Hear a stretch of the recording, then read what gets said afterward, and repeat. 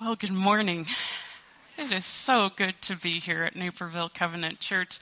I'm just going to grab this one too. I need a lot of space. It just feels as though our worship this morning has really preached the sermon. I'm not sure there's a lot more to add. I maybe will just add a couple of things, but I am just really grateful to finally be here. As Pastor Scott mentioned, we've talked about this for a while, and so now that I'm here, I am humbled. I'm humbled and honored to just be with you at worship this morning. And I want to thank Pastor Scott for thinking of me, for his kind invitation to have me join you here today, to come and be a part of your pilgrimage, this amazing journey toward God that you are on in reviewing the songs of ascent, this journey called On the Way. It's exciting to me.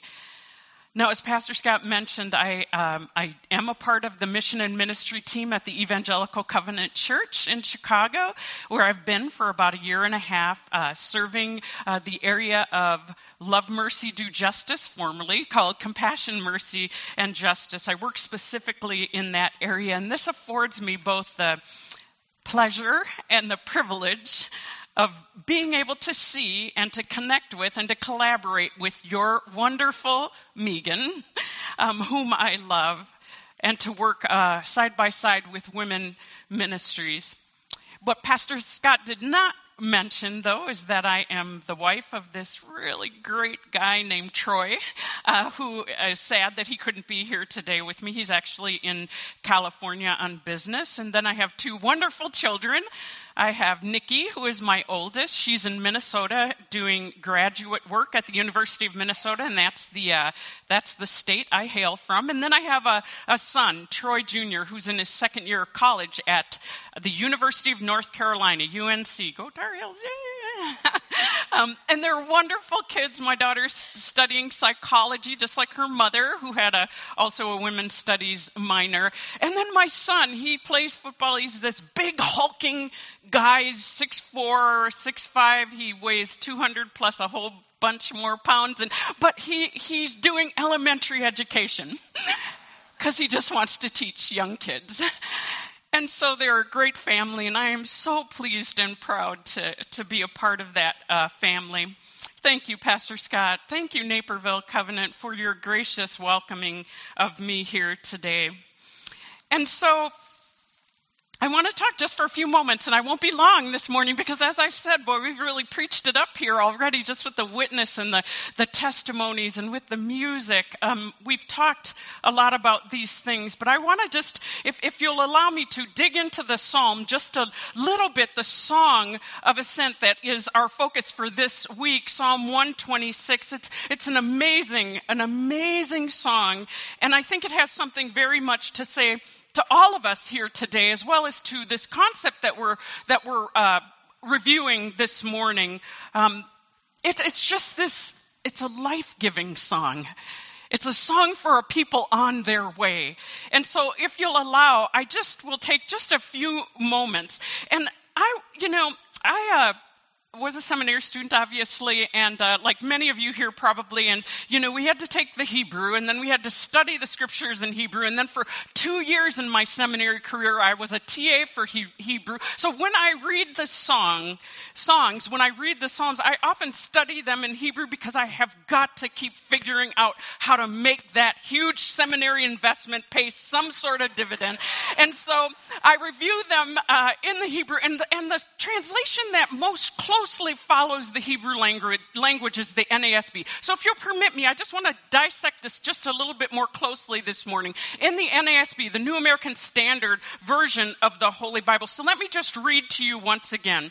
When the Lord brought back, and I'll stop just for a couple of observations. When the Lord brought back, when he restored the captive ones of Zion, which really is to say those who actually returned. As we know, since we've been going through the songs, we know that all of those who were carried away did not return. But this song says, when the Lord restored those who had returned, who returned to Zion, we were like those who dream. Then our mouths were filled with laughter and our tongue with joyful shouting. Then they said among the nations, the Lord has done great things for them. The Lord has done great things for us. We are glad. Those are verses 1 through 3 of Psalm 126. And they're great verses. But what strikes me most is just the tense shift in this particular psalm. Verses 1 through 3 are past tense. Did you notice that? When the Lord restored, when he brought back. They're looking back to a time, at a time when God did something for them. They are remembering this Judaic community that was restored to Jerusalem after the exile. This song starts out with a past orientation, an orientation of looking back. Oh, they're saying, we were delivered. We remember deliverance. And they know God as the God of rescue, the God of restoration, the God of reconciliation, the God who brought back a right placement between the people and their land, the people and the city that was called his own, a God who did all these things. And because they know the God of rescue and the God of restoration and the God of reconciliation, they begin to rejoice. It's just a litany of ours in here this morning. They begin to rejoice. Maybe someone in here knows this song. Maybe you know him as God Deliverance. Maybe you say, gosh, that's my song. That's my jam. That's my tune. As younger folks say, that's it. That's my song. I know him as Deliverance. It's a past orientation. But when we look ahead, verses 4 through 6, what we see is something else. Particularly in verses 5 and 6, which say this in the NASB, those who sow in tears shall reap with joyful shouting. Those who go to and fro weeping, carrying a bag of seed for sowing, shall indeed come again with a shout of joy, bringing the sheaves with them. It's a future orientation. It's a future orientation.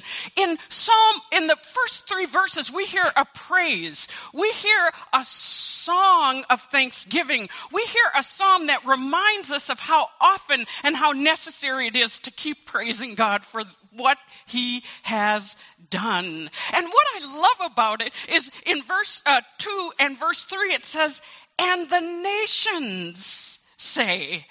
The nations say among themselves, God has done great things for them.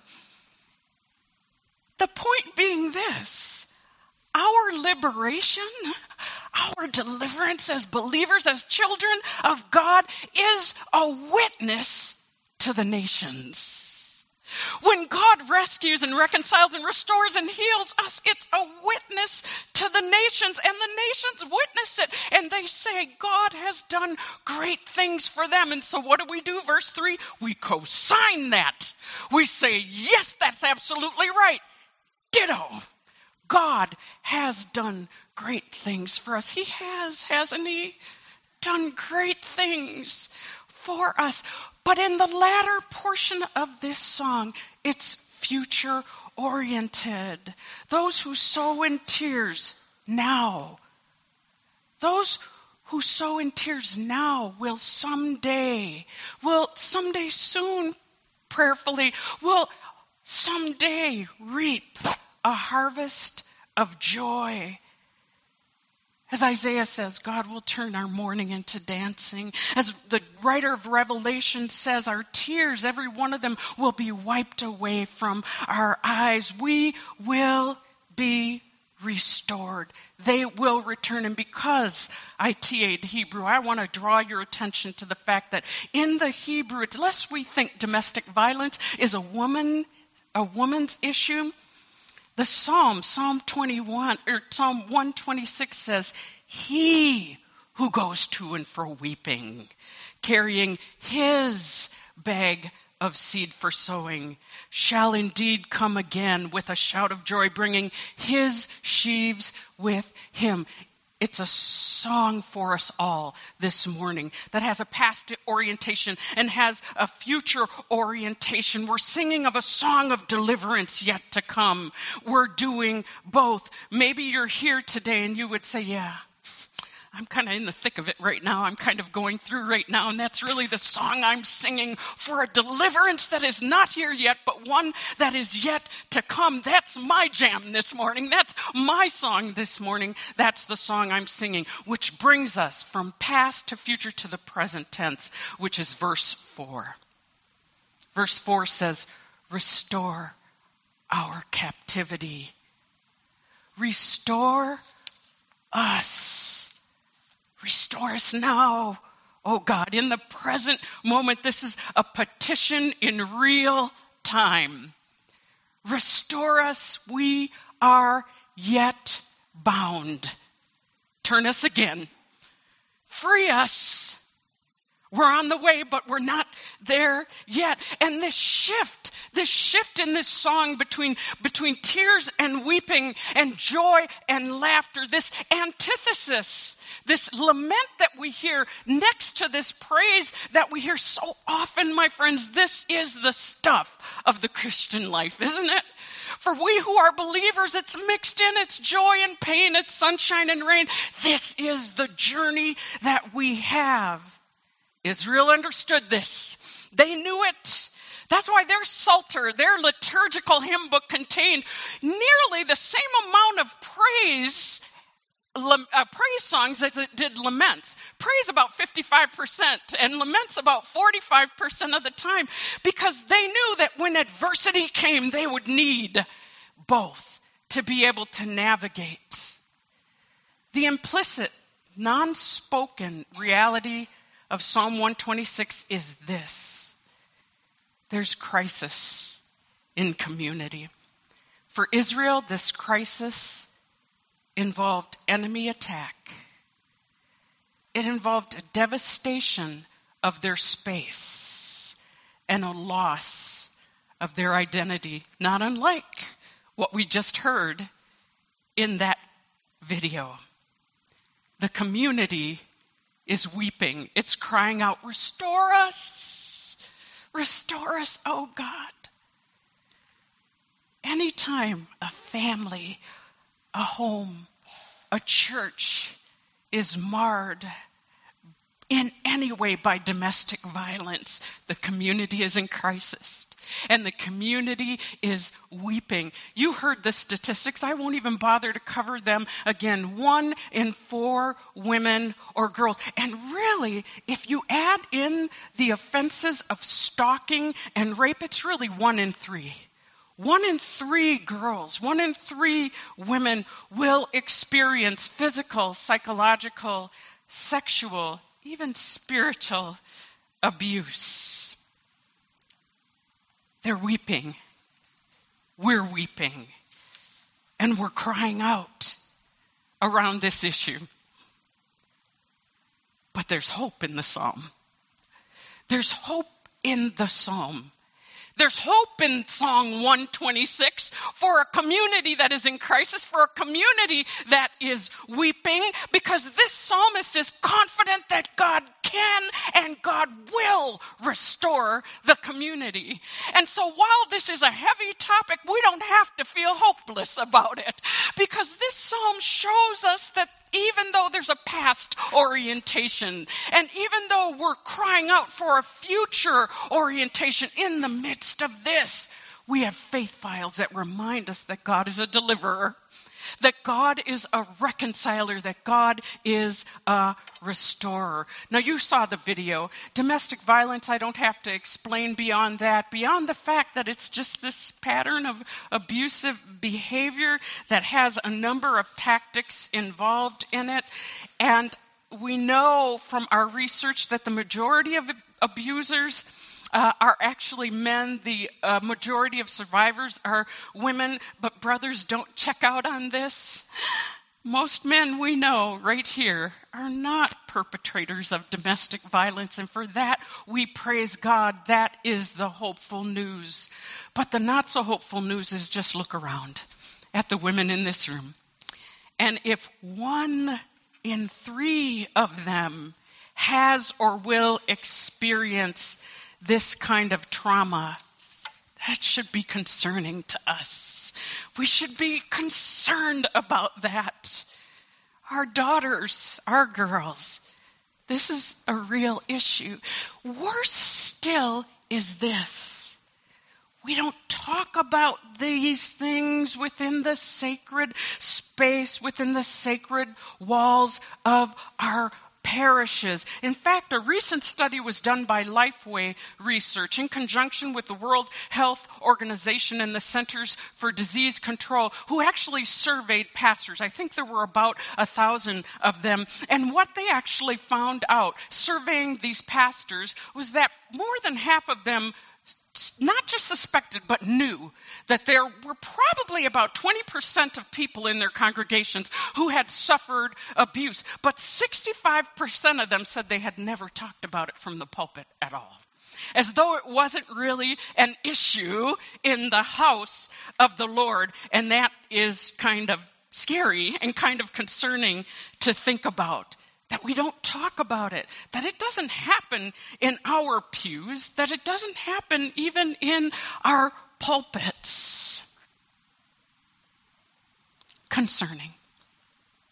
And so just before I get back to the psalm and we come to the close of our time together, Pastor Scott will talk more about this. We're going to talk about this a little bit, I think, after service. And my prayer and my congratulations to Naperville Covenant for your courageousness in being willing to take a Sunday and to actually talk about such things, because so many congregations across all denominations are not talking about these things. And so I am so grateful. Before I finish up with the psalm, I just want to offer 3 quick things that I think will be so helpful in moving this concept from despair to hope, and in moving survivors from abuse to wholeness, but not just survivors, perpetrators.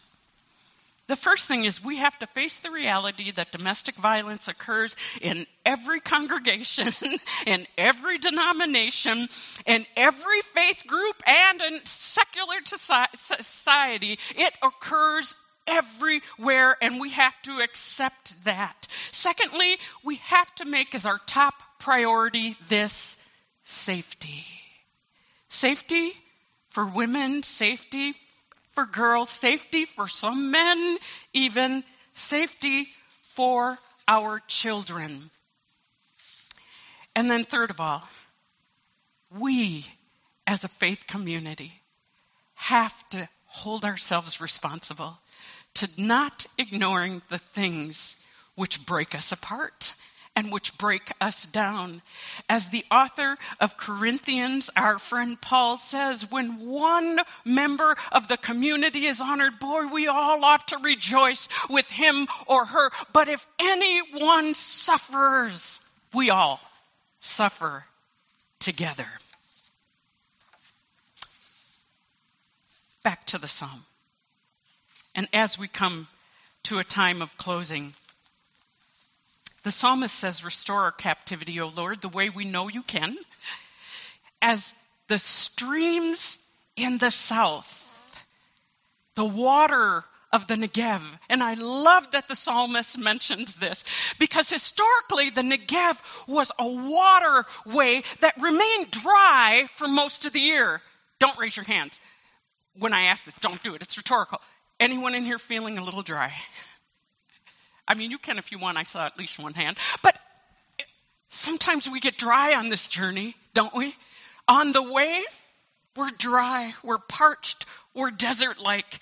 And what I love about the fact that the psalmist put this in here is he's talking about the watercourses of the Negev. Because though it was dry when the winter rains came, and they always came, year after year, that thing flowed. I mean, there were just torrents. It just flowed like you can't imagine. And the waterbeds, they just spilled out and spilled over. Times of refreshing, thirstiness quenched, and dryness completely overwhelmed. It's the hope in the psalm today.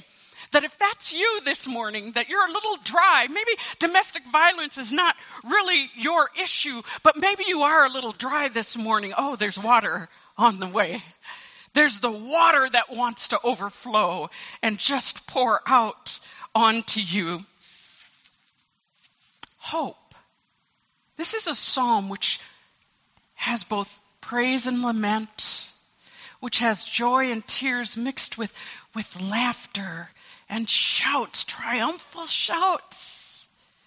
And in the tension of this song, which is the tension I think we live in so often, there is a song of hope.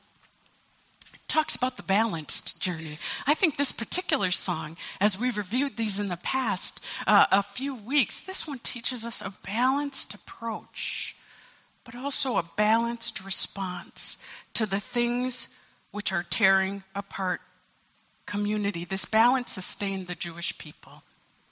Our cheeks are wet, men and women, survivor, perpetrator, with the tears of brokenness, which as the body of Christ, we continue to refuse to talk about.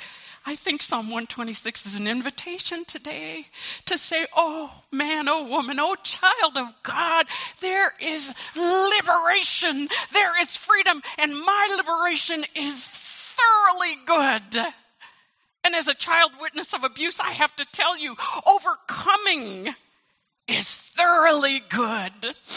The psalmist says there is hope. Those who once reaped or sowed with tears will reap in joy.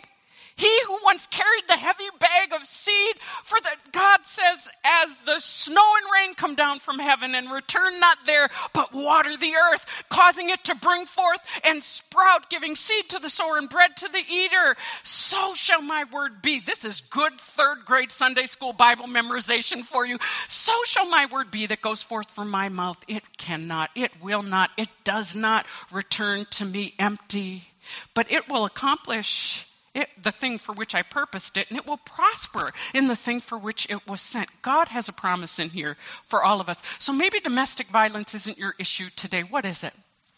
What is it that you wrestle with? What is it? Maybe even that thing that you've experienced deliverance on, but boy, it just kind of seems to circle back sometimes. What is that thing you're dreaming for, as the psalm says? We became dreamers. What are you dreaming for? What do you need desperately to hear the promise, the hope of God on for your own life? And if you're here and you're one of the three, and if you're here and if you're the one like who needs to release anger so that you can be free, my prayer for you today is wholeness and healing. One last time, the psalm from a beautiful book called Psalms for Praying by a woman named Nan Merrill, who interprets Psalm 126 this way. When the divine lover enters the human heart, all yearnings are fulfilled. Then will our mouths ring forth with laughter and our tongues with shouts of joy. Then will we sing our songs of praise to you, O beloved of all hearts, for gladness will radiate out for all to see. So great is your presence among us.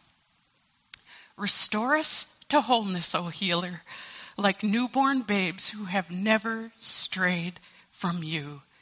May all who sow in tears reap with shouts of joy. May all who go forth weeping tears of repentance, bearing seed for sowing, come home to you with shouts of joy, leaving sorrow behind. Let's pray. Thank you this morning, God. Just before we have our benediction, we just want to thank you once more. Just before we sing our last song, we want to thank you once more. Just before we invite this people, your sons, your daughters, into conversation for whosoever will come, God, we want to thank you once more.